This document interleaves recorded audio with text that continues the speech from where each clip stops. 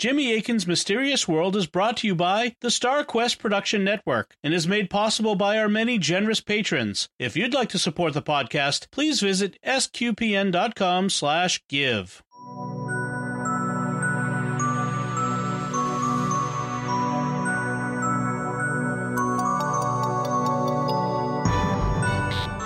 Hey everybody, welcome back to Reason and Theology. Your host Michael on a Wednesday, joined by Jimmy Akin. We're talking about theistic evolution.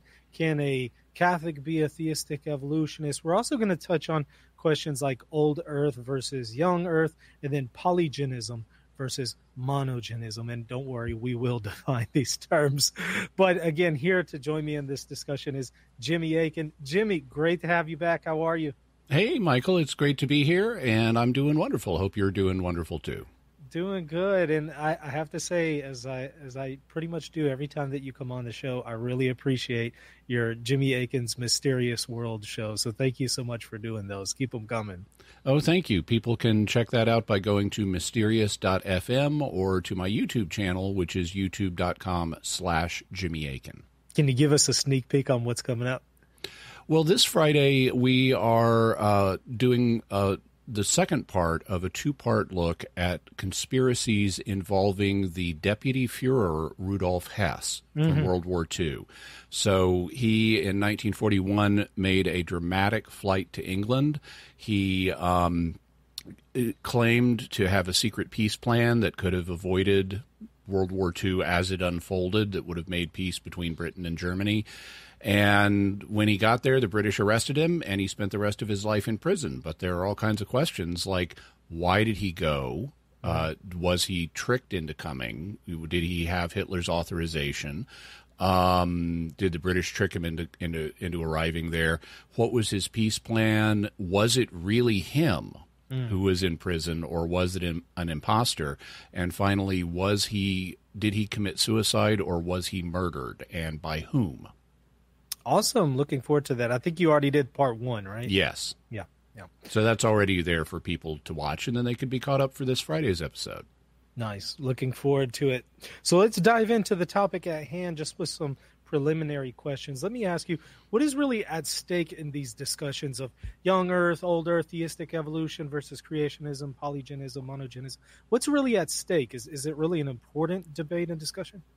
Well, it's important in the sense that the Christian faith does have things to say about origins, and the question is, do modern scientific findings give us reason to question or reject what the Christian faith has to say, or are they compatible? And or is modern science just completely wrong? Well, if modern science is completely wrong, that's obviously a serious concern. If modern science is not completely wrong and it contradicts what the faith has to say about these issues, then that's obviously bad for the faith. And so an important question in this area is, are the two compatible? Do they actually contradict, or can they be read in ways that are harmonious? And fortunately, the magisterium has already weighed in on that question and said, yeah, they can be read in ways that are harmonious. Now, one of the things that often happens in situations like this is you have a pretty polarized environment. You have some people who are very strong supporters of evolutionary theory who look down on Christians and diss Christians as a bunch of benighted ignoramuses.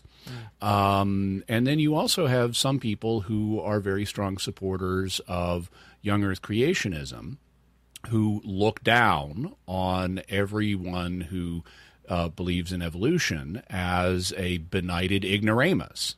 And so you have a lot of hostility coming from both sides. I personally make it my mission to just explain what the church teaches. And the church doesn't have teachings on matters of science. What it will do is it will talk about what is legitimately within its scope of teaching is, do the sources of faith contradict science? And it makes rulings on that, and it's made the ruling that in substance they don't here. You can believe in both an old earth and you can believe in evolution, including human evolution, and still be a good Catholic and still be a good Christian. You're not contradicting the faith by doing those things.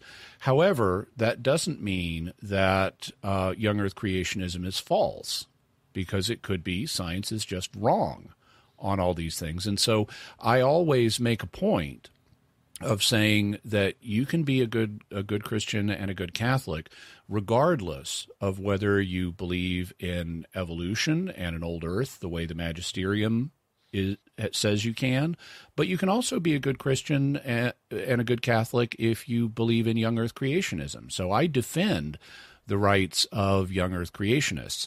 Unfortunately, some of them don't like that I'm not just only endorsing their side. And so I sometimes get criticism from young earth creationists. Jimmy Akin is an ignorant fool and things like that.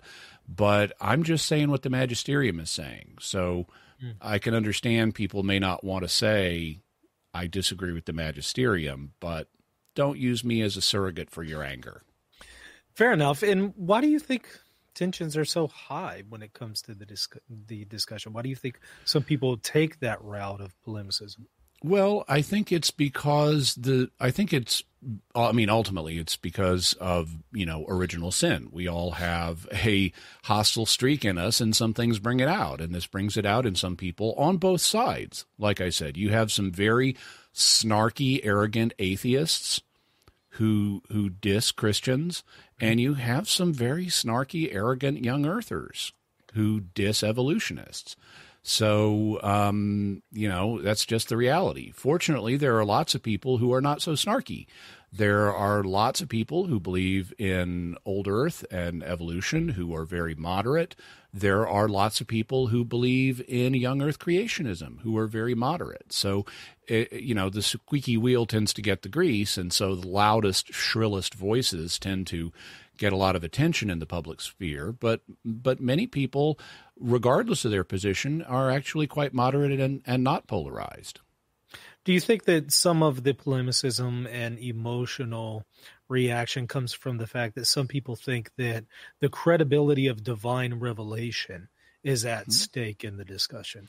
Yes. On the young earth side, you have people who disagree with the magisterium that the two can be read compatibly, and so naturally they have a concern that the credibility of Christian revelation is at stake. Same thing on the other side. You have people on the evolutionary side who, once again, disagree with the magisterium in saying they're compatible, and they want to use it. They want to use their disagreement with the magisterium as a weapon for attacking the Christian faith and saying this is just, these harmonizations don't make any sense and science disproves the traditional view, therefore Christianity is false. So in both cases, whether they're coming from the young earth side or the older side, if they disagree with the magisterium, they're focused in on the credibility of divine revelation. Now, in this discussion, do you think that most Christians are properly formed to make informed judgments on this discussion, whether it comes from the perspective of sacred revelation or from the perspective of weighing in on science? Most Christians are experts in the things that they use most often in their lives, like their particular jobs, that they earn a living at. But they tend not to be experts on things that they don't use all the time. And so most Christians are not professional scientists or even serious students of science. And so they tend to go along with whatever they've heard. If they're in a crowd that is very young earth, they'll tend to go along with young earth. If they're in a crowd that is pro-evolution, they'll tend to go along with a pro-evolution stance. And most Christians don't really look at a lot of the scientific evidence. They may look at occasional scientific arguments, but it's not really their field. It's not their interest. And so they tend to go along with the consensus that they're aware of in their own community. Similarly, most Christians and most Catholics are not experts in magisterial teachings and the history of how they've developed over time. And so they may have heard a few things about the magisterium and what it said on these subjects, but they typically haven't done a thorough study of the history of magisterial thought on these questions. And so they, once again, tend to just go along with whatever the summary is that is common in their own community, whether it's pro or anti-evolution. And that's really how we all operate in any area that we're not experts in, and we can't all be experts in everything. We tend to just go along with the view that we hear in our own community from people we trust. Yeah. Now, if sacred scripture and the magisterium doesn't definitively or even just authoritatively weigh in on these discussions, and one does not have an expertise in science, would it be best for them to just remain sort of agnostic about this issue, or should they take a firm position? Well, I think that Catholics should take a firm position in favor of the magisterium and its stance, saying that these views are compatible. Mm-hmm. And beyond that, in terms of evaluating the views scientifically, if one thinks the evidence really strongly favors one side or another, and you've researched the evidence, then it's certainly, you can certainly arrive at a very firm conclusion.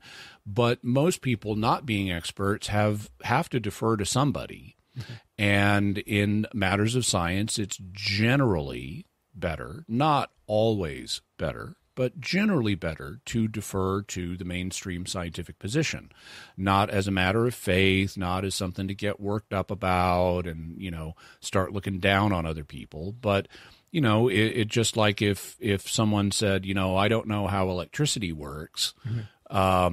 But I'm going to take a position radically opposed to what all the physicists say, that would be a pretty risky move to make if you're not an expert in physics, which deals with electromagnetism. On the other hand, if you're not an expert and you're aware of, all the electrical devices in our world, you might say, well, I don't know how electricity works really, but I understand that, scientists say it's based on the flow of particles called electrons, and I'm going to defer to that because they're the people who are the experts, and that's the safest thing for me to defer to if I'm not going to take the time to study it for myself. Now, tell me about theistic evolution. What exactly is it? How does it compare to maybe a secular perspective on evolution? And then also, how does it compare to, for lack of a better term, just creationism? So it's going to depend on how you define terms. There are a bunch of different ways in which you can define creationism. There are a bunch of different ways in which you can define theistic evolution. But just to keep things simple, I would say that theistic evolution would be the view that God used, so this is the theistic part, God used a series of intermediate biological forms to produce the creatures that we see here on Earth today. So the plants, the animals, human beings, they had ancestors that weren't identical to them and that ultimately go back to simpler organisms that lived millions or even billions of years ago. And God was in control of that process. He used it for his purposes. And there are variations on, like, did God intervene at various points? Exactly how did he use it? Is there an exception for man? Did he do something unusual in our case? But as long as you're saying that something like the process of biological evolution happened and that God was in control of it, he was using it, then that would be theistic evolution.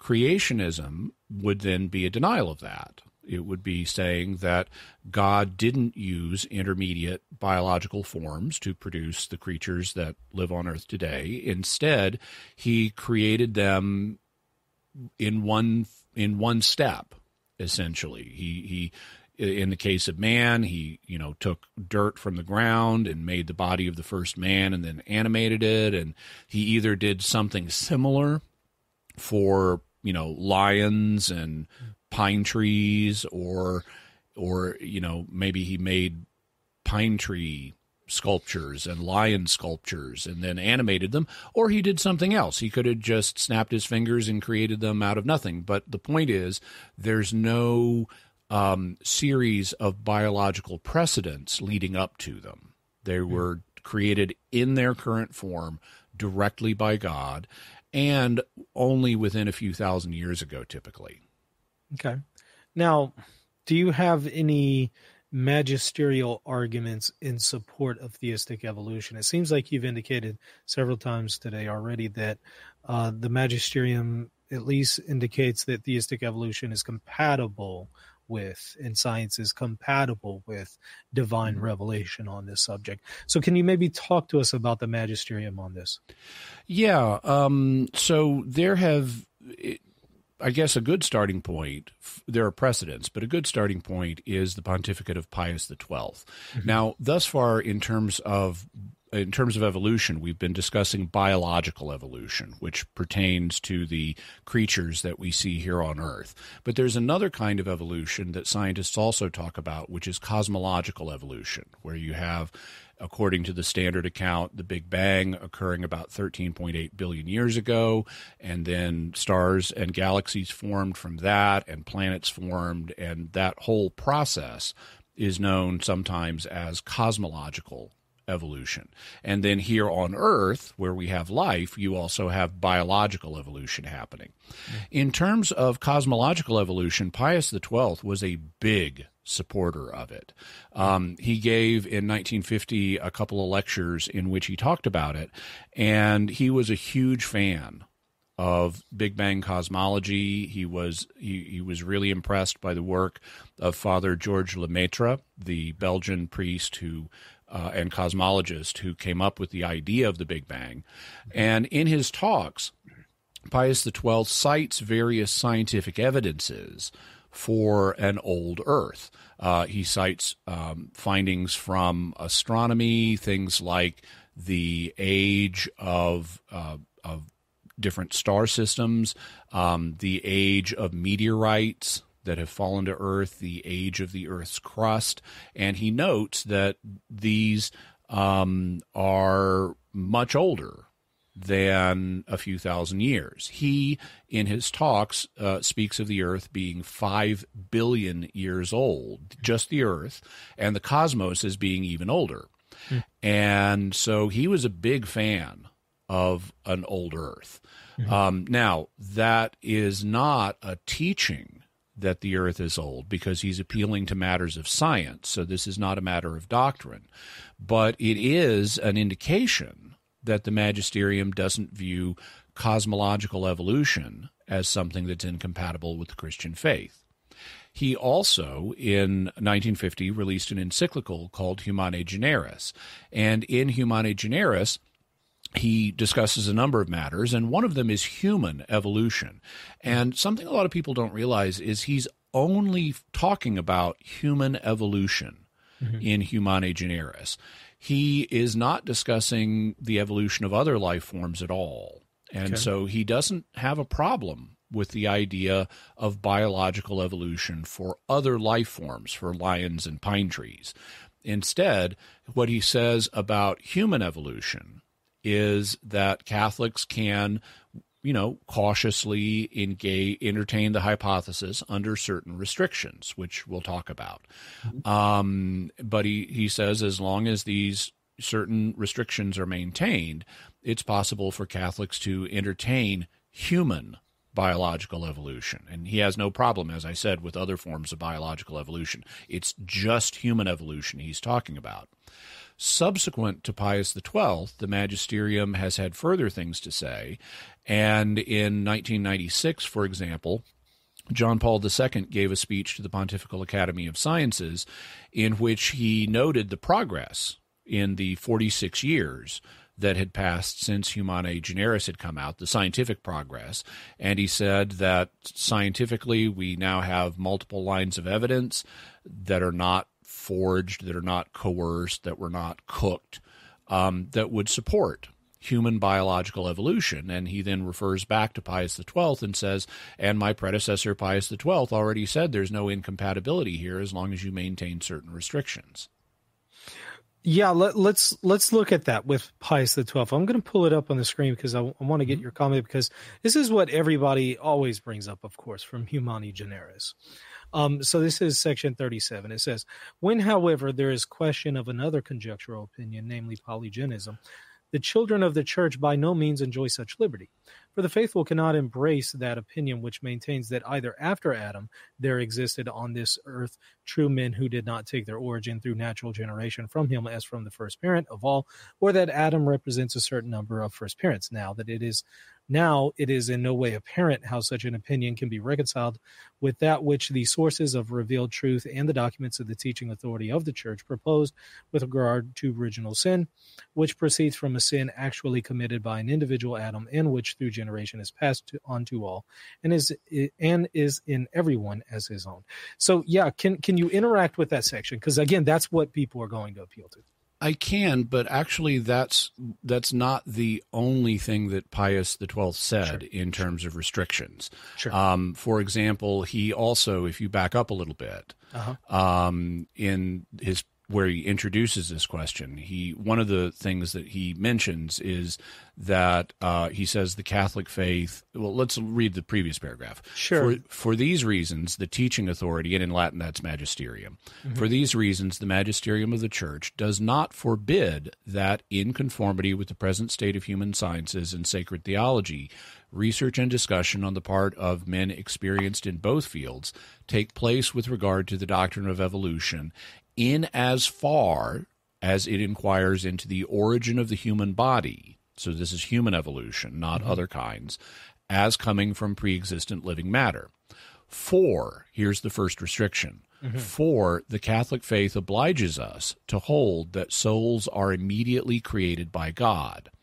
However, this must be done in such a way that the reasons for both opinions, that is, those favorable and those unfavorable to evolution, be weighed and judged with necessary seriousness, moderation, and measure, and provided that all are prepared to submit to the judgment of the Church, to whom Christ has given the mission of interpreting authentically the sacred Scriptures and defending the dogmas of faith. However, some rashly transgress this liberty of discussion when they act as if the origin of the human body from pre-existing and living matter were already completely certain and proved by the facts which have been discovered up to now and by reasoning on those facts, and as if there were nothing in the sources of revelation which demands the greatest moderation and caution on this question. So he essentially, in Section 36, he sets up two qualifiers. The first one is we've got to say that the human soul is immediately created by God, so it's not inherited in an evolutionary process, and also that the formation of the human body is not yet been proved, and that there are things in divine revelation that bear on this question. And then he goes into the subject of, some people pronounce it polygenism or polygenism, and he sets up a restriction there. Now, one of the things that needs to be noted when you read John Paul II is he revisits these topics, and he says, okay, now, 46 years later, in light of the scientific evidence that has emerged since Humanae Generis, we now have very good scientific evidence that the human body was created through biological evolution. So he modifies that point. He also re-stresses the other points that Pius XII named, like the human soul is created directly by God, but he does not mention Pius XII's restriction on polygenism. And this is probably a good time to explain what polygenism is and what the alternative is.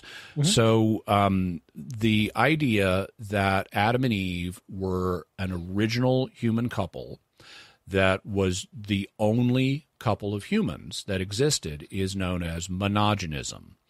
Monos means soul, and so they were the sole human couple, the only human couple. On the other hand, there is an alternative view that there were many human couples. Many is polus, and so the idea there were many original human couples is known as polygenism. And Pius XII is issuing a caution against polygenism or polygenism. The specific language he uses, though, isn't to say it's false. We always have to be very careful in analyzing the language that the magisterium uses in its documents, and the language he uses is regulatory rather than doctrinal, because what he says is that Catholics don't have the liberty to entertain polygenism. And he doesn't say polygenism is false. He says we don't have the liberty to freely discuss it. And so that's regulatory language. Mm-hmm. And then he gives a reason for the regulation, which is that it's not obvious how to square this with the doctrine of original sin. Because the traditional understanding of original sin is Adam and Eve were one couple, they fell into sin, and we all inherited original sin from them. Mm-hmm. And so he says, because it's not obvious how to square this with original sin, we don't have the liberty to entertain this the way we do other aspects of biological evolution. Well, what the effect of that was it focused theological attention on, can these two things be reconciled? Can you reconcile polygenism with original sin? And so bunches of theologians started working on that question. They started writing on it, and they started proposing ways that you could reconcile multiple original human couples with the idea of original sin. They, in fact, produced different models for how to do that. And by the 1960s, the mid-1960s, the Vatican's own newspaper, L'Osservatore Romano, was publishing an article saying here are several different ways you could reconcile original sin with polygenism. And this was back in the day when getting published in L'Osservatore Romano actually meant something. I mean, today they do reviews of The Simpsons, but back then, in the mid-1960s, this was a definite sign that your views are compatible with an Orthodox Catholic understanding if they're getting published in the Vatican's own newspaper. And so for them to be printing stuff like that in the mid-1960s indicates there had already been a shift.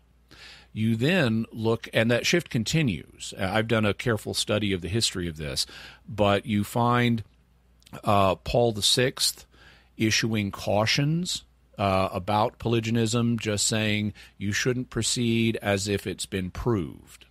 He's not forbidding discussion of it the way Pius XII did, but he's saying you shouldn't be proceeding as if it's already been proved, because in his view it hasn't. Early in the reign of John Paul II, you find similar statements from him where he's quoting Paul VI and saying, look, guys, he's not saying don't discuss it, but he's just saying don't assume it. Don't assume it's been proved.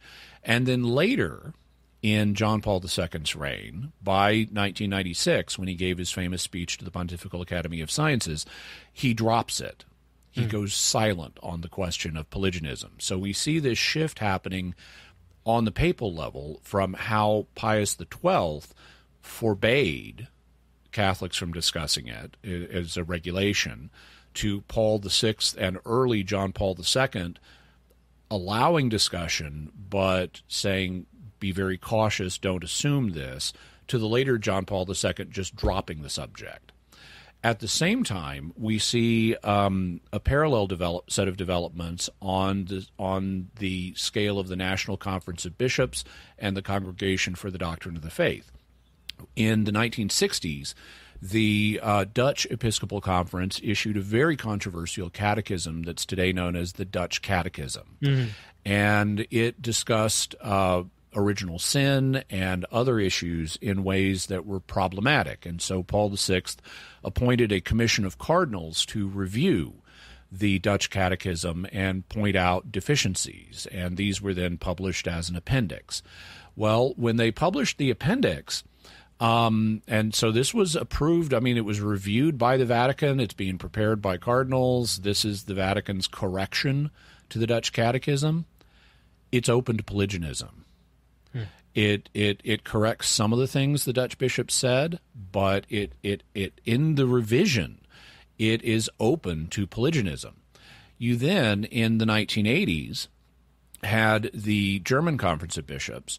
Now, I should mention, after the release of the Dutch Catechism, because that was such a problem for the Church, a rule got implemented that national catechisms, if they're being issued in the name of a Conference of Bishops, they have to be reviewed first, before they can be published, by the Congregation for the Doctrine of the Faith.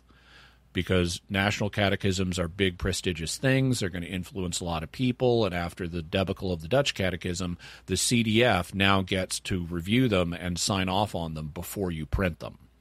And so in the 1980s, the German bishops produced a catechism for adults, and it was reviewed by the Congregation for the Doctrine of the Faith under the stewardship of Joseph Ratzinger, who was a native speaker of the language of the Catechism and who was the head of the CDF at the time.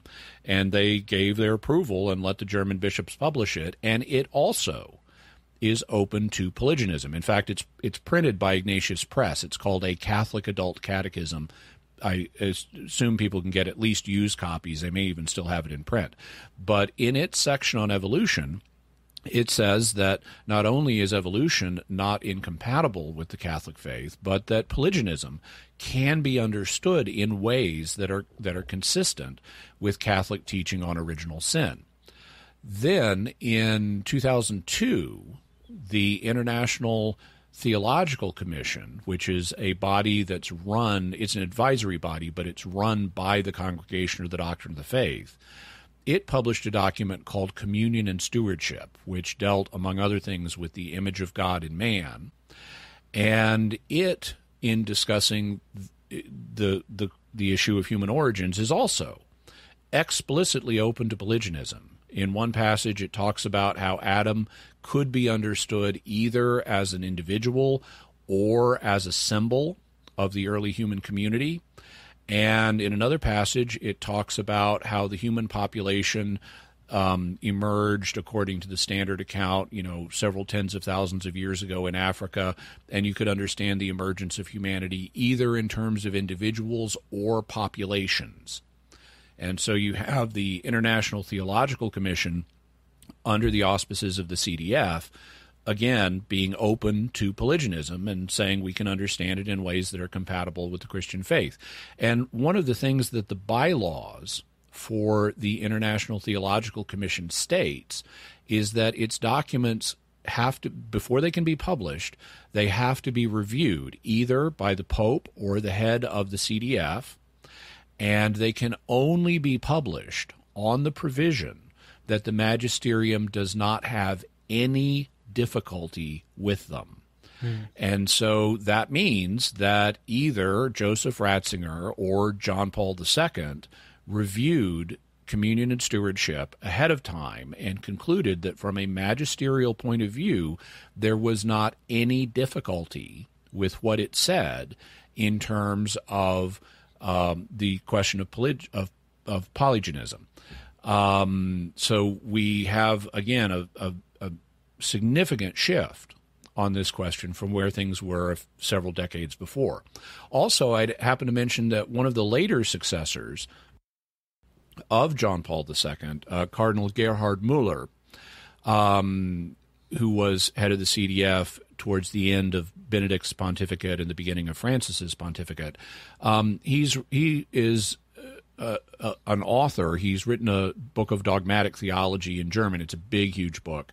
But if you read what he says when he talks about this section of Humanae Generis and so forth, he indicates in his dogmatic theology that this is not incompatible with the Christian faith. Polygenism can be understood in a way that's compatible. It's not a matter of dogma that we have to reject polygenism. And there's the head of the CDF saying this in one of his own books, and he then got appointed head of the CDF.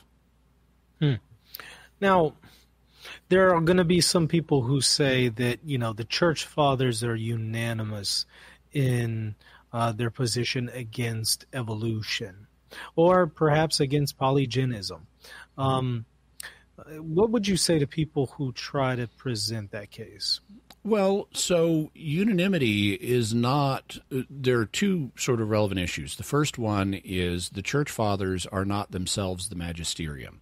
Many members of the church fathers were members of the magisterium. In order to be a member of the magisterium, you have to be a bishop. Mm-hmm. And so fathers like St. Augustine, St. Leo the Great, St. Gregory the Great, all of those guys were bishops, and two of them were popes, so they were definitely members of the magisterium. But that's not true of all fathers. Mm-hmm. St. Ephrem the Syrian was a deacon, and St. Jerome was only a priest. So not all church fathers are members of the magisterium. The second thing that needs to be discussed is unanimity among members of the magisterium, because it is not sufficient for, and people often get this wrong, you very frequently hear statements like, if something's always been taught, then it's guaranteed to be true, or then it's infallible, mm-hmm. or if there's unanimity among the church fathers or among members of the magisterium, then it's guaranteed to be true. It's infallible. And neither of those is church teaching. What the church teaches is that in the case of the ordinary and universal magisterium, the bishops must agree with moral unanimity. It doesn't have to be absolute unanimity, but with moral unanimity, they have to agree not just that something is true, but that it must be held definitively by the faithful, meaning there can be no further future discussion of this. And so it's not sufficient. And if you apply that principle to the church fathers, which is a bit problematic because they're not all members of the magisterium, but certainly the same kinds of things are going to occur. It would not be sufficient for the church fathers to merely agree that something is true. They would need to agree that it must be held definitively by all of the faithful. And I don't see them doing that. I see church fathers saying, this is what I think, and Adam and Eve were two historical individuals, but there is discussion around the edges. I mean, Augustine talked about things that were consistent with evolution. He wasn't simply he didn't take as strong a creationist stance as a lot of people think. I mean, he was a creationist, but his model is more complex than what a lot of creationist models are, and aspects of Augustine's model are developmental and would lead, are consistent with evolution in that sense. He also didn't take the days of Genesis literally. He thought that they're a way of presenting the work of the Creator, but that are not literal 24-hour days.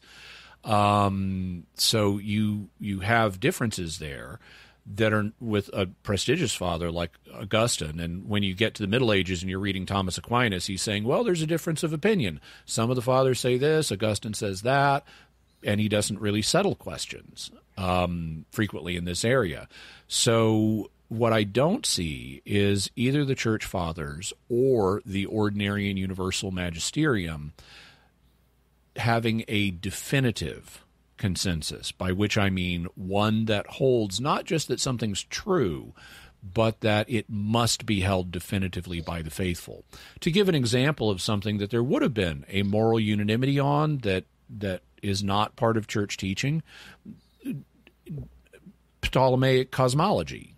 Mm-hmm. The idea that the earth is at the center of the universe and there are these concentric crystal spheres surrounding the earth that the planets are attached to, and beyond them is a sphere to which all of the stars are attached. So the stars are, a little bit beyond the orbit of Saturn.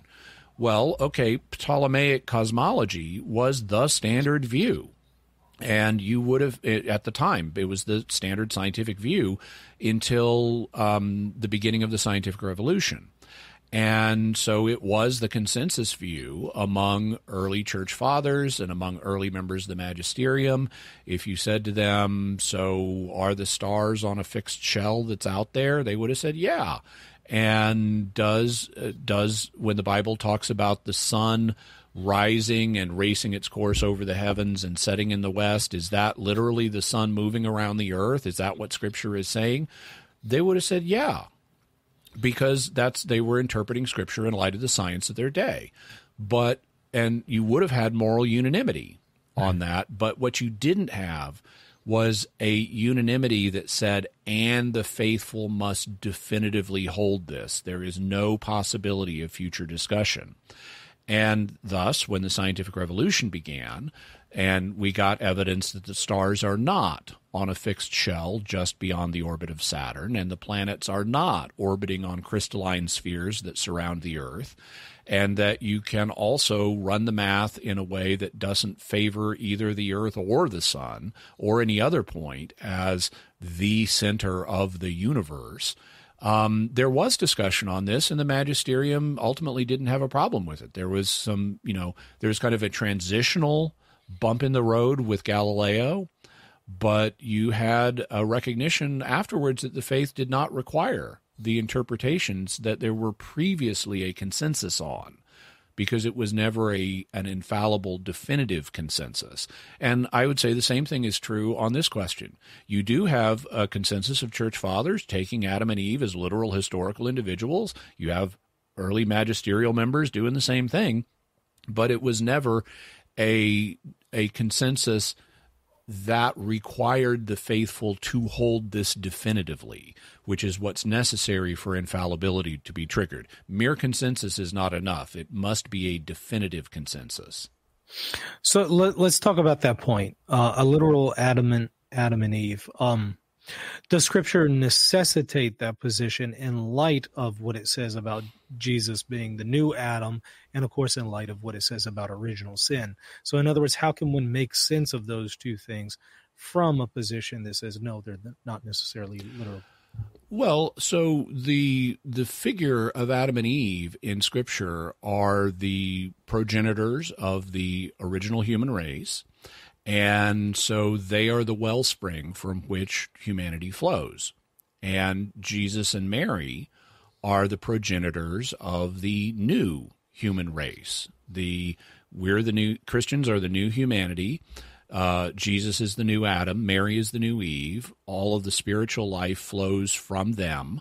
And so consequently, you can compare Jesus and Mary to Adam and Eve regardless of whether Adam and Eve were historical individuals, because Jesus and Mary do perform these functions for the new humanity. And thus you can describe them as new Adam and new Eve. The same way as if, I don't believe Sherlock Holmes was a real individual, but if I met like the greatest detective ever, I could say, oh man, that guy is the new Sherlock Holmes.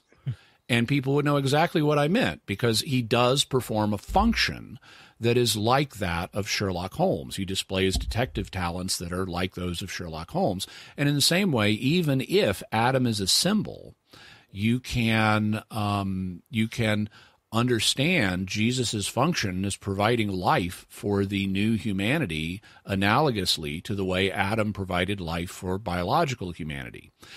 I should say, though, taking Adam and Eve as a symbol is not the only option here. In addition to Adam and Eve being symbols and Adam and Eve being just the only two literal individuals that existed, there's also another position, which is that Adam and Eve were two historical individuals within a larger population. And so you can adopt that position as well. People have adopted that position.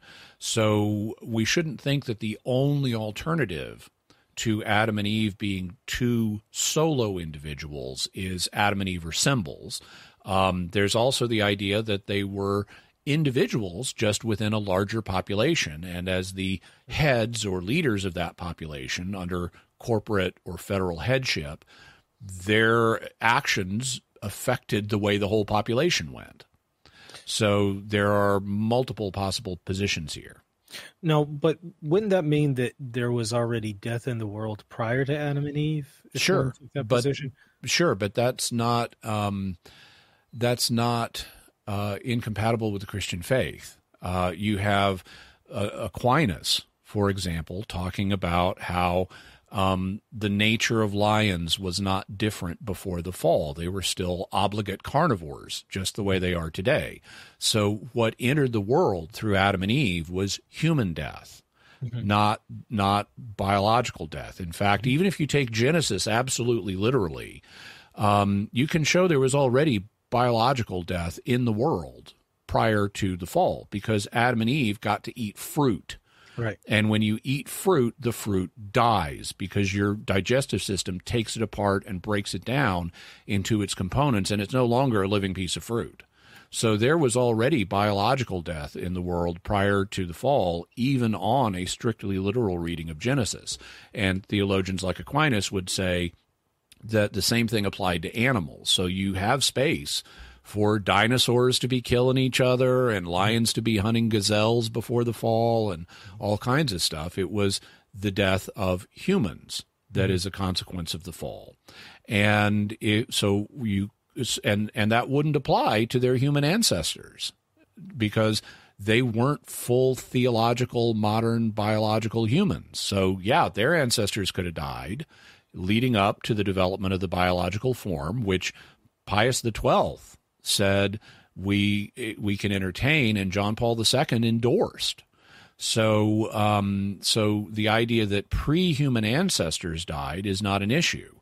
What you might then entertain is the idea that at humanity's inception, the beginning of true modern proper humanity, God either elevated Adam and Eve to a state where they would not have to die, and then they lost it, or he put them in a state where they had access to immortality by eating the tree of life, and then they lost access to immortality.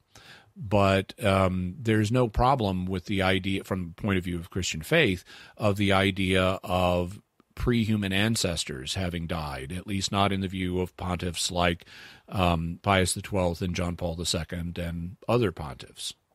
But these pre-human ancestors would not have had a human soul. Well, they would have had souls. Aquinas would agree to that. I mean, all the way back to Aristotle, the soul is the thing that makes your body alive. Mm-hmm. And so every living thing, whether it's plant, animal, fungus, whatever it is, it's got a soul. So pre-human ancestors, let's say Homo erectus. Homo erectus would not have a Homo sapiens soul. It would have a Homo erectus soul. Mm-hmm. And the boundary line between full modern humanity and what immediately preceded it might be a pretty small one. But you wouldn't have the emergence or the creation of the Homo sapiens soul until the emergence of Homo sapiens. Mm-hmm. Now, let's talk a little bit about young Earth, and then we're going to talk about approaches to Genesis. Does Sacred Scripture, especially the book of Genesis, necessitate a young Earth position, or are there ways to read it in which one could say otherwise? Well, so let's go back to Pius XII. One of the things that Pius XII said, and this is actually in, I believe, his next section, section 38 in Humanae Generis, is that and if it's not there, it's elsewhere, but he discusses the first 11 chapters of Genesis, and he notes what a lot of scholars have noted, which is they're written differently than the rest of Genesis and the rest of the historical books of the Old Testament. There's just a literary difference there. And there are reasons for that literary difference, which are interesting. We may or may not want to go into them here, but it's a different kind of literature. And so one of the things that he says is that scholars need to study this kind of literature more. And he notes that in his words, it uses simple metaphorical language. I mean, he uses the word metaphor for Genesis. for the first 11 chapters of Genesis to communicate truths about God and man and the origins of the chosen people. And so he acknowledges that this first 11 chapters, the primordial history in Genesis, is written differently. It's a different kind of literature from what we find later in Genesis and in other historical books. And it uses, in his words, simple and metaphorical language. So there is a way to understand these, to understand the early accounts in Genesis as not requiring a young earth. And I think there are multiple reasons for that. I think there are even clues in the text that tell us we're not meant to take especially the data of Genesis 1 chronologically, because the sequence of creation in Genesis, of the 6 days of creation in Genesis 1, is very carefully structured. You have an initial problem at the beginning of Genesis 1 where it says the earth was without form and void. In Hebrew, that's tohu wa bohu. And then on the first 3 days of creation, God solves the formlessness problem, the tohu problem, by forming the world, by giving it structure. So he separates day from night, then he separates the waters above from the waters below, and then he separates the waters below from each other so that dry land appears. So now God has gone from top to bottom. God has gone through the universe and given it form. So it's no longer formless, but it's still empty. We still have the bohu problem. And so on the second 3 days, God goes back over the same 3 realms in the same order and populates them. So they're no longer empty. On day 4, corresponding to day 1, he goes back to the day and the night, and he populates them with the sun, moon, and stars. On day 5, corresponding to day 2, he goes back to the waters above, which the separation created the atmosphere, so you have the sky and the sea, and he goes back to the sky and the sea, and he populates them with birds and fish. And then on day 6, which corresponds to day 3, he goes back to the dry land, and he populates it with the land animals and man. So you see this very carefully structured account of how God created the world. And these two efforts have been recognized. This is not new. I mean, Thomas Aquinas talks about this. He refers to the first 3 days where God solves the formlessness problem as the works of distinction, because God is distinguishing things. He distinguishes day from night, he distinguishes the waters above from the waters below, and he distinguishes the waters below from each other. He then refers to the second 3 days of creation as the works of adornment, because God goes back over the same 3 realms and adorns them with the sun, moon, and stars, with the birds and the fish, and with the land animals and man. So now the earth is not formless or void. God's work of creation is done, and on the 7th day, God kicks back. Now, what a careful reader in the ancient world would notice, and what some of them did notice, and they talked about this, is how is there a day and a night when the sun doesn't exist until day 4? Because the ancients knew just as well as we do that it's the sun, it's the presence of the sun that lights up the sky and makes it daytime.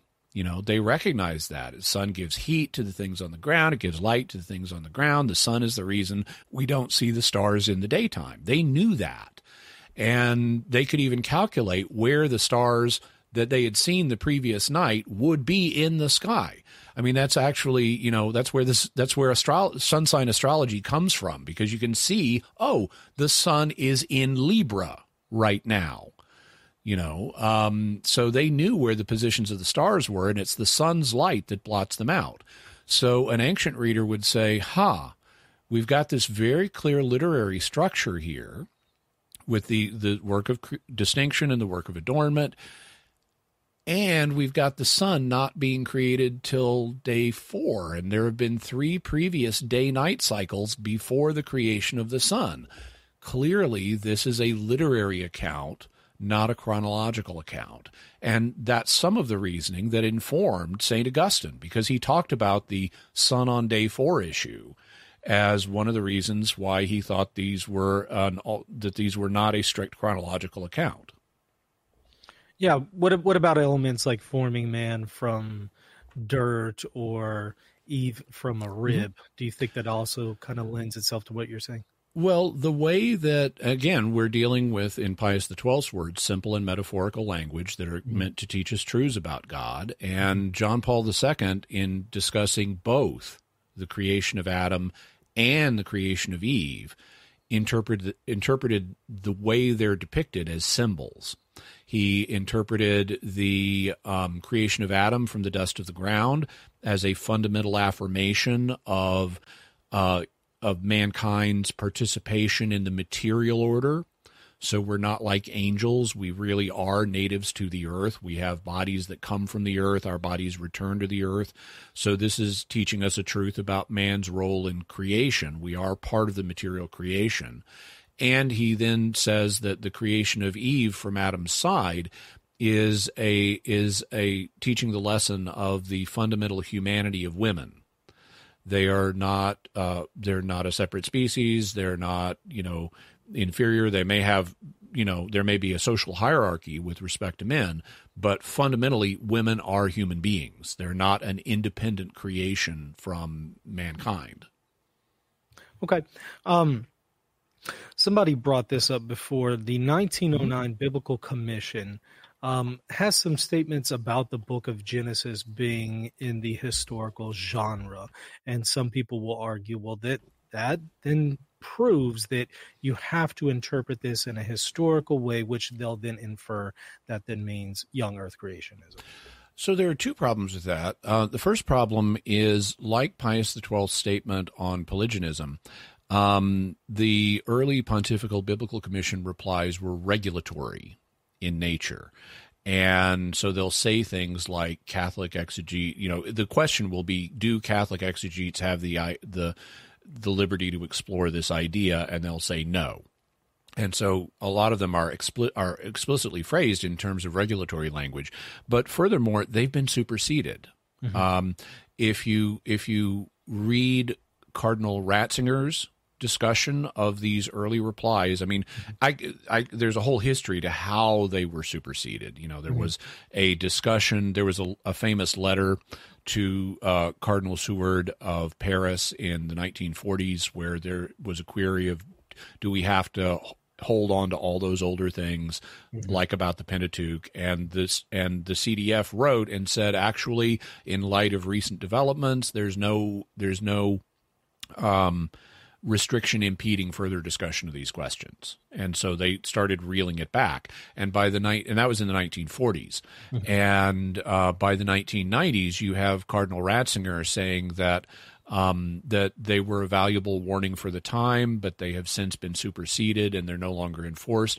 That was reaffirmed during Benedict's pontificate by Cardinal Oveda, who then was the head of both of the CDF and the Pontifical Biblical Commission, which today is run by the CDF.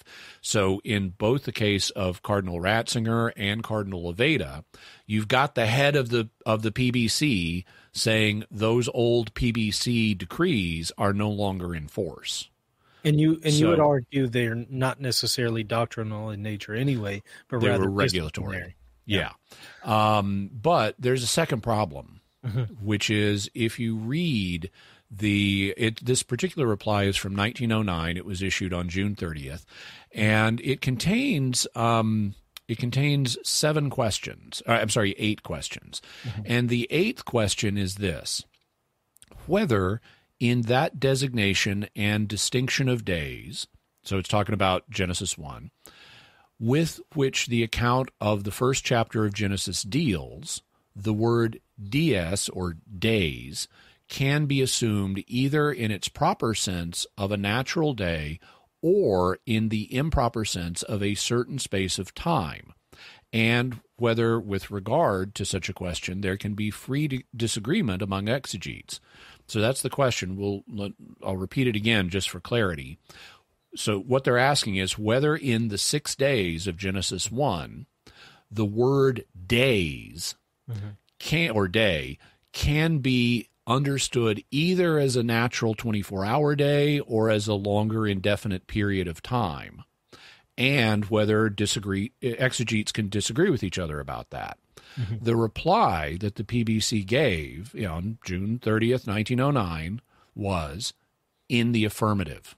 Mm. So they said you can take the days of Genesis 1 either as 24-hour days or as long indefinite periods of time. And different exegetes can freely disagree about that. So right there, in 1909 itself, when the decree was in force, you had the PBC creating space for exegetes to hold old Earth views. Mm-hmm. So you can't appeal to the PBC and say, oh, it mandates a young Earth. No, it doesn't. Not only are its decrees not in force anymore, but they were explicitly open to the idea of an old Earth. Would it mandate, at least for a regulatory perspective, that they could not maintain polygenism, at least?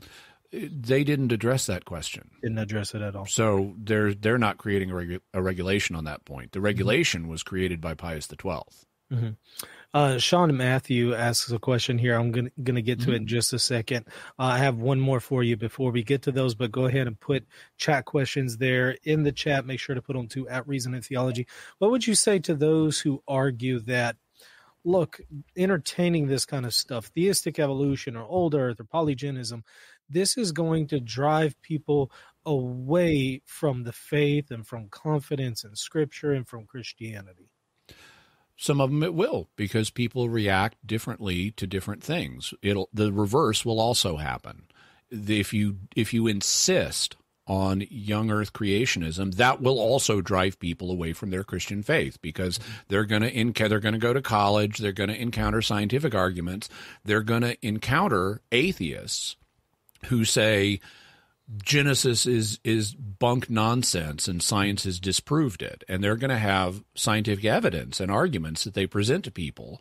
And if you have taught them there is no room for compatibility here, they're going to lose their faith. And frankly, a lot more people have gone that way than the other way. A lot more people have abandoned their faith under that kind of pressure than as a result of saying, hey, these are compatible, you don't have to worry about it. Yeah, fair enough. Now, this is the one from Sean. Again, thank you for the soup chat. Would the genealogy in Luke 3:38 show that Adam was a real historical person?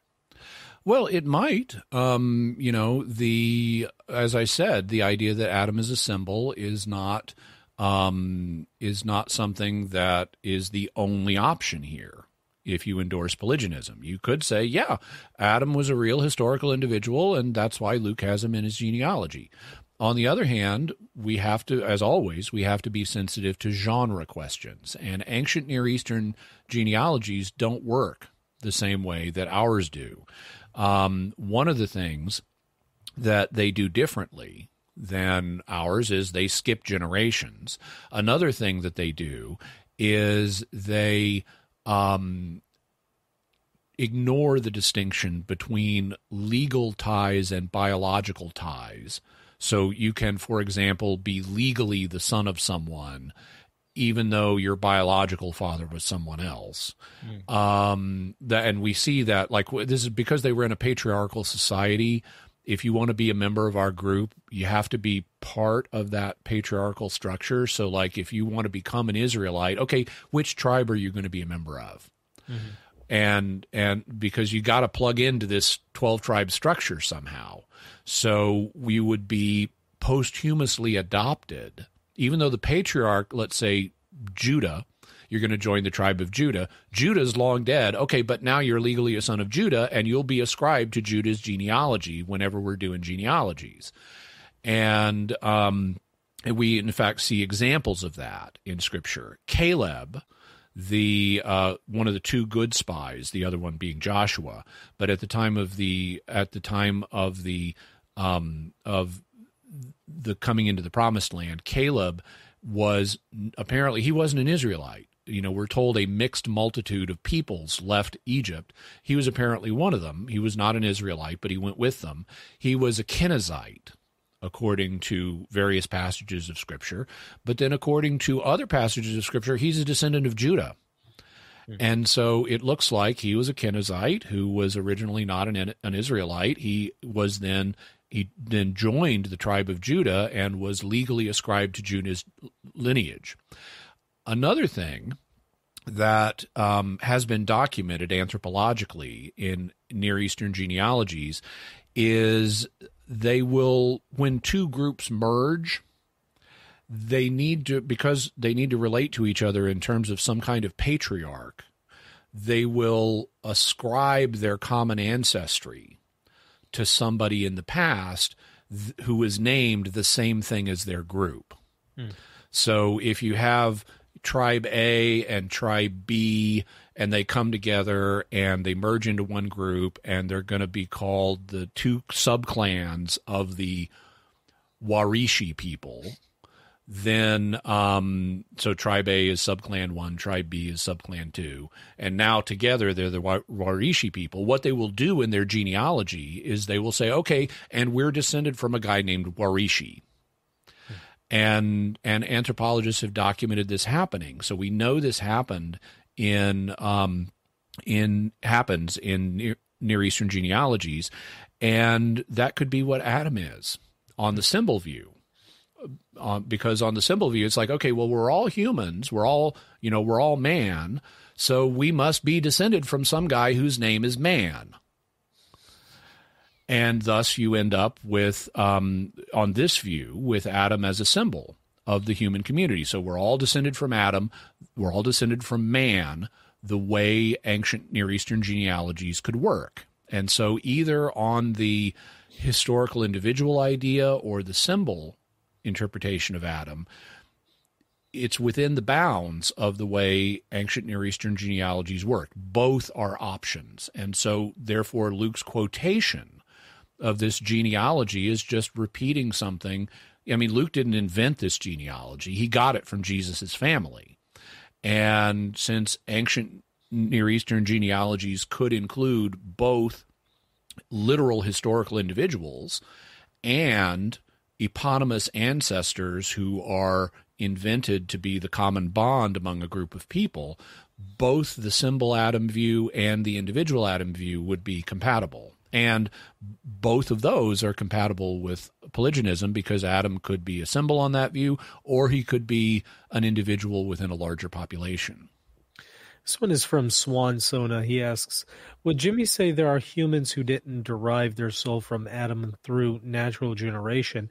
How does he reconcile Catholicism with modern humans emerging 200,000 years ago? So could you keep that on the screen? Because I want to make sure I answer it. So would I say that there are humans who didn't derive their soul from Adam through natural generation?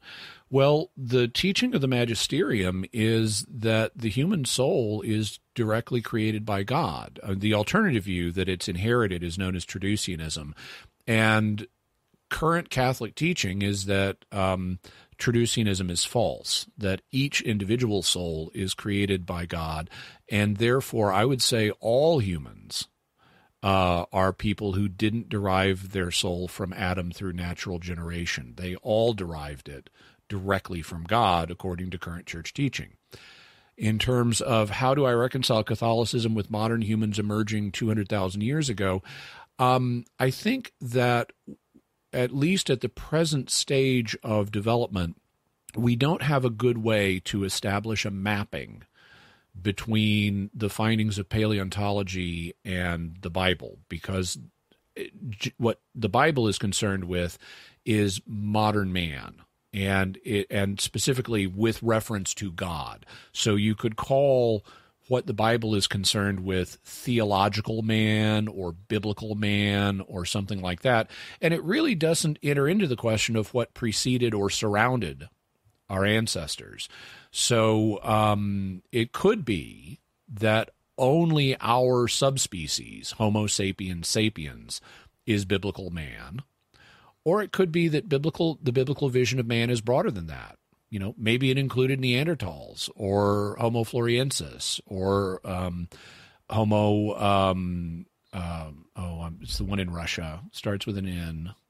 I'm blanking on it. Anyway, it could be that biblical man is just us, just modern Homo sapiens sapiens, or it could be something broader than that. And I don't think we have a way to settle that question at the moment because Scripture doesn't give us the data, and we know so little about these other groups that we don't have an effective way to compare them to biblical man. One of the things that I would strongly suspect is that any human relations that bury their dead, especially with grave goods, would have the concept of the afterlife and therefore would have an afterlife. I think if you have the concept of the afterlife, you've got one. And so if we could show, for example, Neanderthals, and there's some evidence suggesting this, but if we could show Neanderthals burying their dead with grave goods, so it's like I'm giving this to the dead person so that they can have it at least symbolically in the afterlife, then that would indicate they have a concept of an afterlife, and that could indicate that they're part of biblical man who does have an afterlife, or it could mean they're something a little different than biblical man. They're not biblical man, but they could still have an afterlife. This one is about the book of Romans. How do you reconcile Romans 5:12? By one man, sin entered into the world with the possibility of polygenism.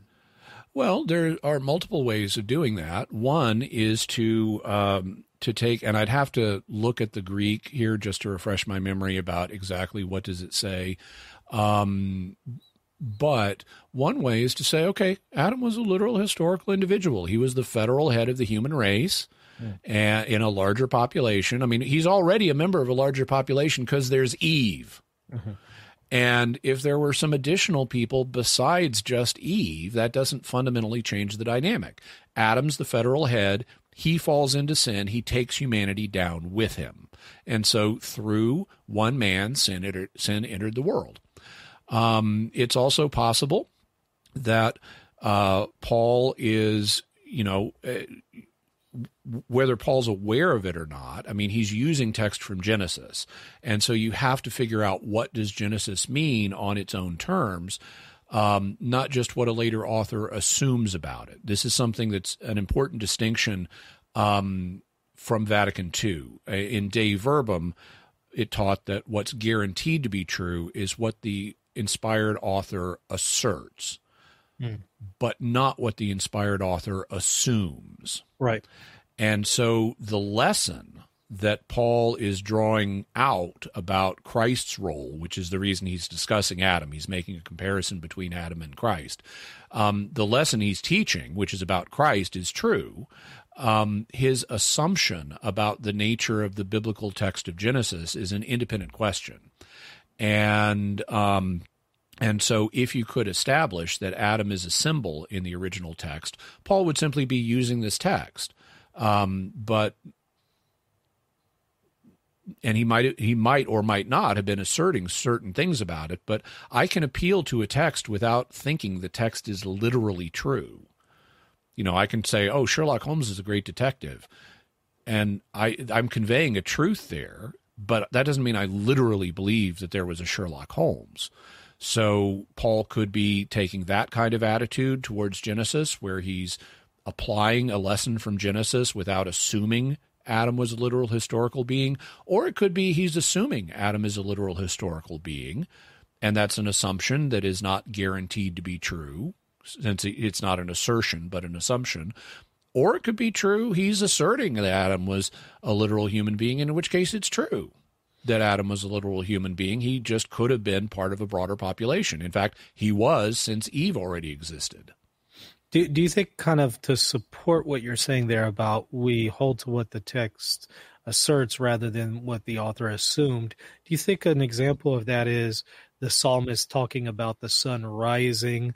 I mean, when we look at the text, obviously we can interpret that from a phenomenological perspective, but wouldn't the psalmist have assumed that this really was taking place? Yeah, he's a terrestrial, earthbound perspective. He sees the sun arc over him. Of course he's going to assume that. Just like the ancients assumed that the sky was a firm structure. That's what firmament means. The Hebrew word refers to like a hammered surface, like a bowl.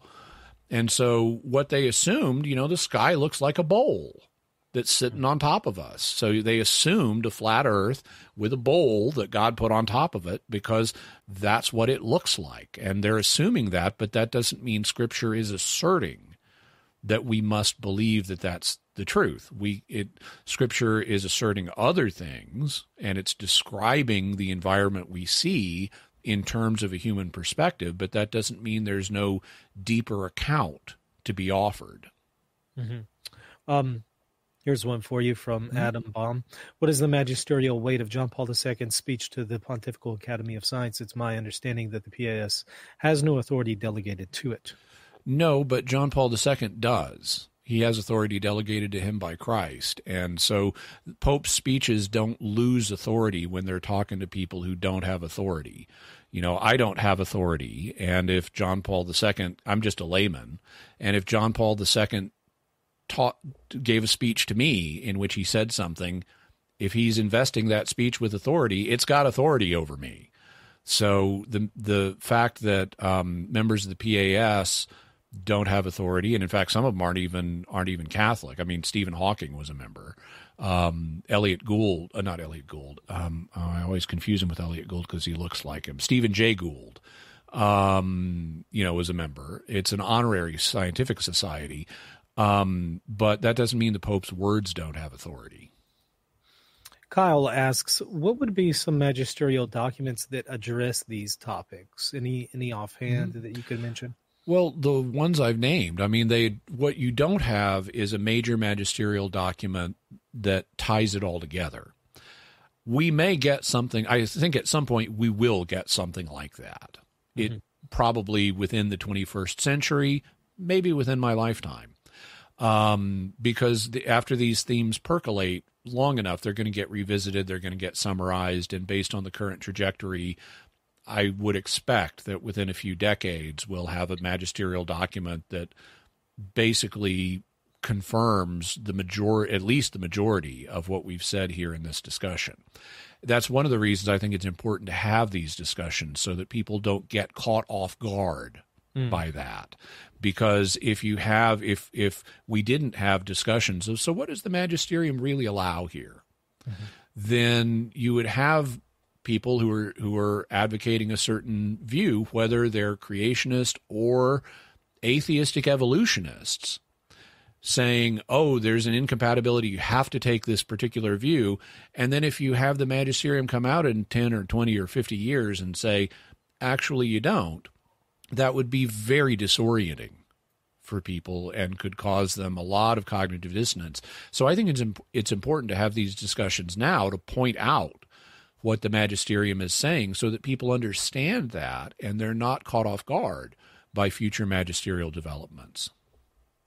Now, here's a curveball for you. It's a question from 2 Peter 3:6 about the flood to lend itself to a more literal interpretation of Genesis. Peter is talking about the flood, and he says, and that by means of these, the world that was then existed was deluged with water and perished, but by the same word, the heavens and the earth that now exist are stored up for fire, being kept until the day of judgment and destruction of the ungodly. And the word for world there is cosmos. So what people are going to argue is that, okay, well, he's saying that the cosmos, the entire world, not just like a localized flood, the entire thing flooded. So does this not from Peter kind of lend itself to that literal interpretation of Genesis? Peter may well be assuming that. It's a separate question than human evolution or old Earth. And I've discussed the Great Flood on Jimmy Akin's Mysterious World. I actually did a 3-parter on young Earth creationism, and I did a 2-parter on the Great Flood. So people can look up those episodes to hear an extended discussion of what I'd have to say about them, including from the faith perspective and the scientific perspective, because I go through scientific evidence that pertains to these questions. But you also find other passages, like when St. Paul says, the gospel has been preached to the whole world. I'd have to check to see, is he using cosmos there? But you do have this world language that gets used, even though we're only talking about what was then the known world. You know, so when Paul says the gospel has been preached to the whole world, he means around the Mediterranean basin, you know, and he doesn't mean to North America. And so you could look at Paul's statement and say, oh, there must not be a China and there must not be a North or South America, because Paul says the gospel has been preached to the whole world and it hadn't been preached there. Fight the machine, sheeple. Don't go along with the idea that China and North and South America exist. It's all a lie designed to pull you away from your Christian faith. So, you know, if the word world can be used in more restrictive senses, then it can be used in more restrictive senses here. The idea of a massive local flood, for example, could destroy what was then the known world. And the term cosmos also doesn't necessarily, as I know you know, Michael, a geographic significance, but it can also be used to refer to a state of the order of things. And you can also say, yeah, in that sense too, the previous world, which was founded on wickedness, which is why God sent the flood, that got overturned so that it doesn't exist anymore, although we're busily recreating it. Yeah, and he does use cosmos. Colossians 1:6. So yeah, he is referring to Paul cosmos. does. Yeah, Paul, whenever he speaks about the gospel being preached to the whole world. Here's a super chat for you. So, Jimmy, would the burden of original sin suggest in polygenism that all the people in the first community took part in the first sin? That is one way of understanding it. It is possible that the early human community, and this is especially understandable on the symbol Adam model. If Adam's a symbol for the early human community and Adam sinned, that would mean the early human community, that could mean that the early human community as a whole turned away from God, fell into sin. It also could be the case, though, if Adam's a historical individual, that he was the federal head. Everything is, all the spiritual life in the early human community came from Adam, the way all of our spiritual life comes from Christ. And so if Adam fell into sin personally and lost that spiritual life for himself, he could then lose it for everybody else in the community. It's like if you imagine the church and per impossible, Christ ceased to be our Savior, all of the spiritual life would leave the church. And in the same way, if Adam is the center of the spiritual life of the early human community and he goes down, that's going to take down the life of the early human community as well, spiritually speaking. Here's a really interesting one from Mick. Jimmy, I have a friend who not only holds the young earth creationism, but also geocentrism. Is that a valid view that Catholics can hold? Well, it's going to depend on what you mean by valid. If you mean, is it forbidden by Catholic teaching? No, it's not forbidden. Both young earth and geocentrism are matters of science, and therefore they are beyond the scope of church teaching. So the church doesn't have a teaching condemning young earth creationism or condemning geocentrism. So he's not violating Catholic doctrine in holding those positions. He is putting himself at odds with the way the magisterium approaches these issues, which is to allow for an old earth and to allow for non-geocentric positions. So he's a bit at odds with the magisterium's approach, but he's not violating church teaching. He's also, since this is a matter of these are matters of science, he's on very dicey ground scientifically. We have really good evidence for an old universe, including an old Earth, and we have no way of establishing scientifically a center to the universe for the very simple reason we can't see its edge. If you can't see the edge of a space, you cannot identify the center of that space. So it's equally legitimate to say there is no center to the universe, or to say Earth is the center, or to say the sun is the center, or to say Alpha Centauri is the center, or to say the Andromeda Galaxy is the center. Scientifically, we have no way of establishing a center, and therefore scientifically there's no way to establish one place as privileged over another. Just a few more, wrapping it up here from Sean Matthew. Is science important in how we interpret the Bible, or must we interpret what the Bible means without science first? It's going to depend. Obviously, all truth is God's truth, and we're meant to understand God's different sources of truth harmoniously. So, for example, let's take a scientific example. Let's say I'm trying to understand biology. Well, physics deals with certain matters that are also dealt with in biology, like muscle strength and muscle tension and heart pumping blood. I mean, all those are physical processes fluid dynamics, that's part of physics. Similarly, you have biological organisms are made out of atoms, and physics got a lot to say about atoms.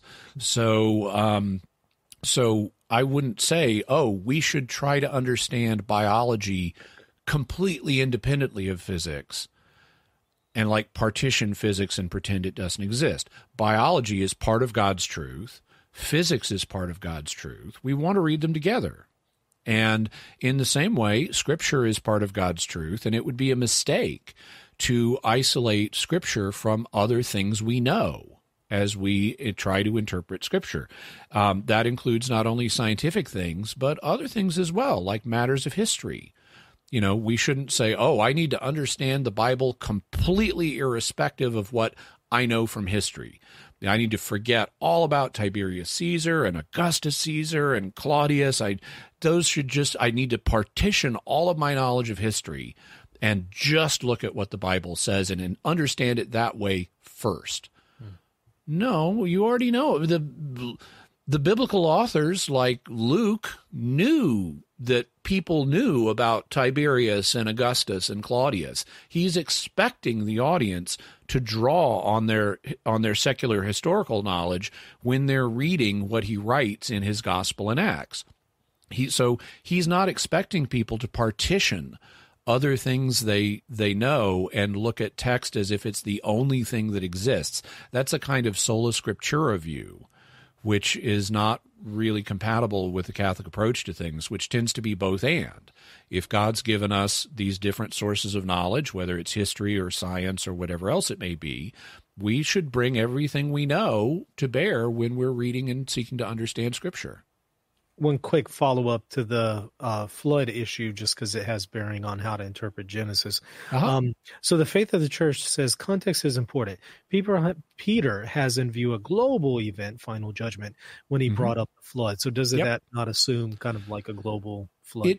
It may or may not. One of the things people often, there's a huge amount of flexibility in terms of what people may mean by what they say. People often latch on to the first thing that occurs to them, and they go with it, and they tend not to think, well, what else could this mean? Is this implication really required? So I could imagine Peter thinking, now I don't have any reason to think Peter did think this, but I can imagine Peter, saying, okay, well, the flood of Genesis, it was a local flood. But that doesn't mean he can't use it as a symbol and it as part of a contrasted metaphor for what's going to happen globally at the end time. He could take a local flood and use it as, hey guys, remember the last time the world got destroyed? Well, guess what?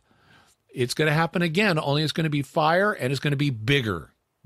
He could be pursuing a line of thought like that. On the other hand, he may be assuming it was a global flood. I would suspect that's probably the case. But again, assumptions are not assertions. And so we can't say that what the biblical authors assume is guaranteed to be true. Only the matters of faith and morals that they're asserting.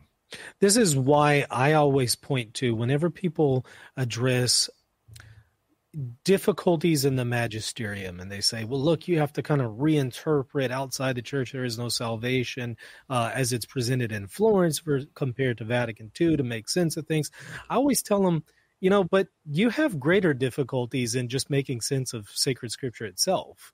And believe me, I hold to sacred scripture as divinely revealed and inerrant, but I'm just saying that there's greater tension there in interpreting some of those difficulties and resolving those difficulties compared to the magisterium. And I think that you just kind of pointed out to that whenever you have to address things like, well, the difference between what is asserted by the sacred author versus what is assumed by the sacred author. Mm-hmm.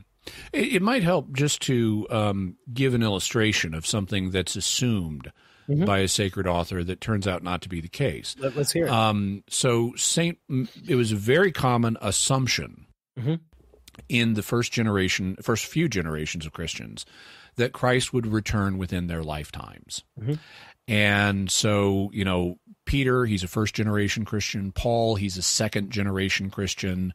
Timothy, he's a third-generation Christian. I mean, these are not biological generations, but they're in terms of orders of sequences of conversion.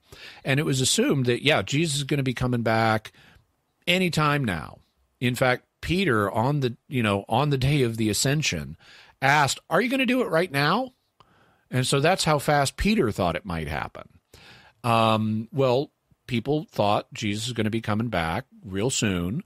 Eventually, God revealed that that was not the case, because by the time we get to the book of Revelation, God has revealed to John that there's going to be 1,000-year or more period before the end of the world. So actually, Jesus is not about to come back, and we're not about to have the final end of all things. But prior to a certain point, that hadn't yet been revealed. And so Paul, like many other early Christians, initially assumed that Christ would be coming back in his lifetime. And you can see him assuming that in his first letters, which were 1st and 2nd Thessalonians. He wrote them about the year AD 50. And in 1st and 2nd Thessalonians, he's talking to the Thessalonians about the end of the world. They've been hearing some strange theories, which are very interesting. We don't really have time to go into them. But one of the things that he tells them is, look, guys, don't give up your hope for the Christian dead. They're going to be assumed into the kingdom actually with us. Christ is going to come back. He's going to raise the dead, and then we who are alive and remain will be caught up with him. So Paul is assuming he's going to be one of the people that is still alive at the time of the second coming. Well, Paul was wrong about that. In fact, Paul acknowledged he was wrong about that in about 17 years later, about AD 67. He's writing 2 Timothy. And in 2 Timothy, he says, I've run the race, it's all finished, the crown of righteousness is laid up for me, but I'm about to die. And so he knows at this point that Christ is not returning within his lifetime. So we can see how the assumption that Paul made initially, he didn't assert, I'm going to be alive, this is a teaching of the faith. Christ revealed to me that I'm still going to be alive. He's not asserting it, but he is assuming it. And so that's an illustration of how an assumption that a biblical author has may not be true. It might be, but it also might not be. But we still have to make sense of that scripture. So is the way that we make sense of it that we who is alive refers to we collectively as Christians? Yes. The principle that Paul is articulating is true. What he is asserting, and that is guaranteed to be true, is that at the second coming, both dead and living Christians will be raised and caught up to be with Christ. And do you think that maybe he's referring to the coming in his destruction of the temple? Because some people kind of associated the destruction of the temple with the coming of Christ. So could it have been that he was hinting at that and not the great final judgment? Based on my reading of, and I wrote a commentary on First and it's not published, but I wrote a commentary a few years ago on First and Second Thessalonians, and my read is that he is talking about the genuine second coming at the end of the world, but the matter is complicated because there's more than one coming, and when the Bible talks about God coming, frequently it means coming in judgment, not a visible manifestation. And so I think we can talk about, and I often do talk about, Christ coming in judgment on the Jerusalem temple. I think that just like there was an assumption on many people's part that the second coming was going to happen in their lifetime, there was also an assumption on many people's part that the second coming would occur at the time of the coming in judgment on the temple. And eventually it was revealed that was not the case. So you have more than one coming of Christ. But I think the assumption that the two would coincide is probably part of the background to why Matthew 25, which contains material about the end of the world, is directly appended to Matthew 24. And we know from Mark and the parallels in Mark and Luke that the material in Matthew 24, that's about the temple. But because the coming of Christ against the temple and the second coming were assumed to be the same thing in the early church, by at least some people in the early church, Matthew appends end of the world material to his discussion of the destruction of the temple. Last question for you from Emmanuel. To my understanding, the scientific method requires that a theory be testable. Is evolution something that is testable by science, or is it accepted by some as a matter of faith? Well, it's certainly accepted by non-scientists who haven't studied the evidence as a matter of faith, but there is testable scientific evidence. To give you an example, all through history, people have known that children resemble their parents. And that's not just true of us; it's true of other species too. If you breed a dog, it's going to look like its parents. If you breed a horse, it's going to look like its parents. So people have always known this. And in the 19th century, the Augustinian abbot Gregor Mendel worked out the fundamental laws of inheritance. And then in the 20th century, it was then realized that the information that determines the characteristics an organism has is housed in what are called genes. And in the mid-20th century, scientists like Watson and Crick figured out that, these genes, they're made of DNA, which is structured as a double helix. And today we've mapped the genomes of species. And one of the things we found is that the genes for blue-eyedness in humans, having blue eyes, now mine are green, yours look brown. Brown, yeah. Brown, yeah. Yeah. But the genes for blue-eyedness are recessive. And what that means is if one of your parents has blue eyes and one of your parents has brown eyes, and you get a brown-eyed gene as a result of that, then you're going to have brown eyes, even though you're already carrying genes for blue eyes.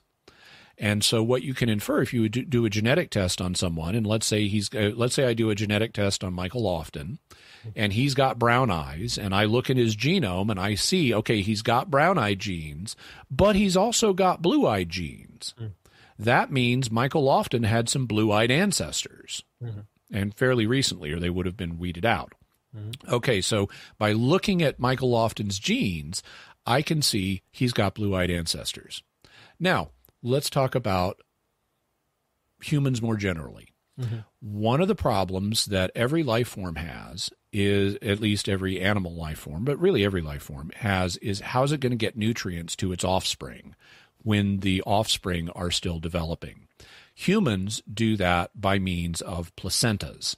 So a placenta is a temporary organ that humans have. They grow early in their development.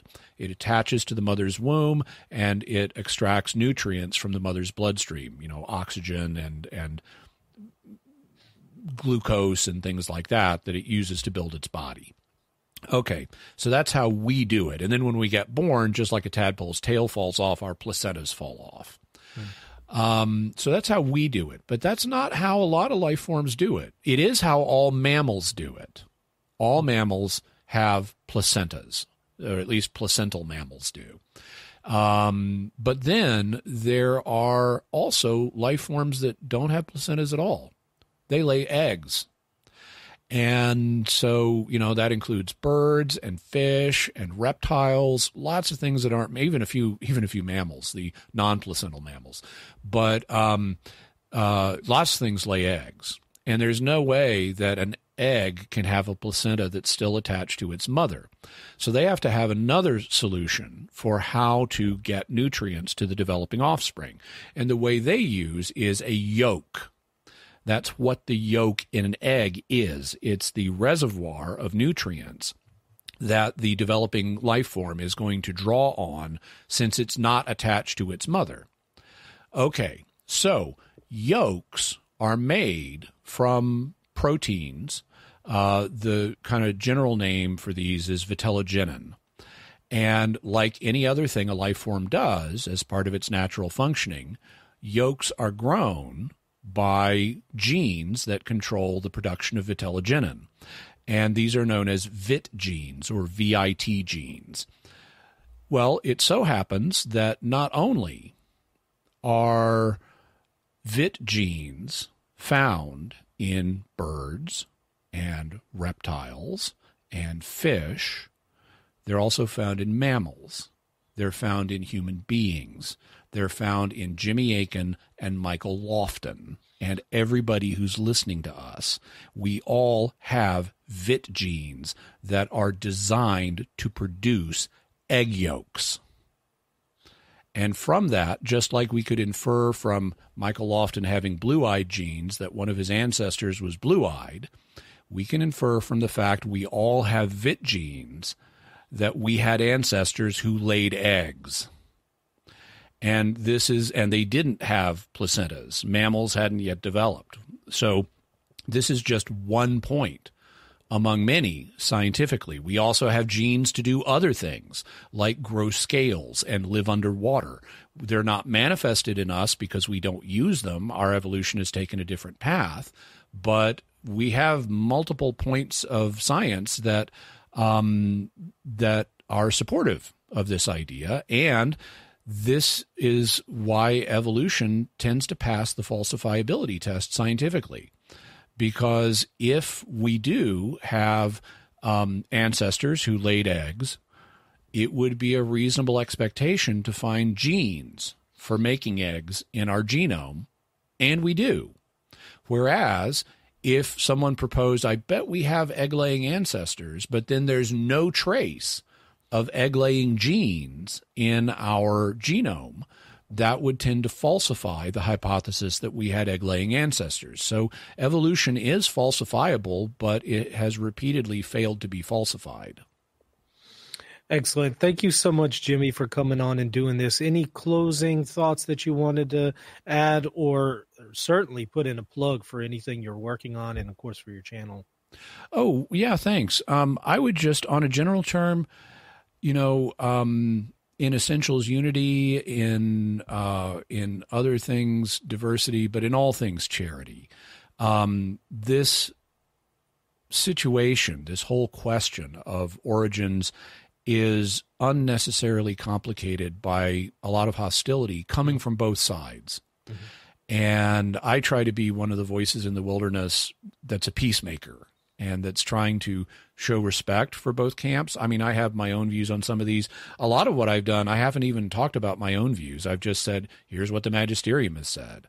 So I'm trying to represent the magisterium. I'm trying to, if people ask questions like, is this falsifiable? What evidence is there? Well, I'm happy to share some of the evidence that evolutionists would point to. But I think this is an area where we need to tone down the hostility and tone up the love and charity, because you can be a good Christian and a good Catholic no matter what your beliefs on this subject are, whether you're a young earth creationist or an old earth evolutionist. both of us can be good Christians and Christians in good conscience, and we should respect each other. In terms of things to plug, I work at Catholic Answers. People can go, and I regularly am on Catholic Answers Live. People can call in and ask me questions. You can go to Catholic Answers YouTube channel, which is youtube.com/CatholicCom. No period in it because there aren't periods in those names. And you can also check out my Mysterious World podcast. We're actually, every Friday, we look at a mysterious subject. We look at them from the twin perspectives of faith and reason. And we're in the top 20 documentary podcasts on Apple Podcasts in the U.S. This week, we were number 16. When we released our first Rudolf Hess episode, it peaked at number 6. Wow. So we've got more than 100,000 listeners. Would love to have people along for the ride. I never expect people to agree with me, but I try to lay out interesting things for people to think about. And you can also go to my YouTube channel, youtube.com/Jimmy Akin, or my personal website, jimmyakin.com. But while you're at youtube.com/Jimmy Akin, I am trying to grow my channel. We're getting closer to 40,000 subscribers. So I'd really appreciate it if you subscribe and hit the bell notification, so that you always get a notification, whether it's for a Mysterious World video or one of the apologetic videos I do. Excellent. I appreciate your work so much. Thank you for coming on and doing this and answering the questions. Truly, truly appreciate you. My pleasure, and likewise. And let me put in a quick plug here. My book, free ebook, just came out, Church Chaos. Go to reasonandtheology.com. You'll see a pop-up that will take you to it where you can download it for free. Biblical insights for confused Catholics. So if you are confused about the crisis in the church today, this is a book you want to read. Again, it is free as an ebook, reasonandtheology.com. Once again, thank you so much, Jimmy, for coming on. And everybody, hit the like button and the subscribe button. And also check me out, patreon.com/Reason and Theology if you want to support me. God bless.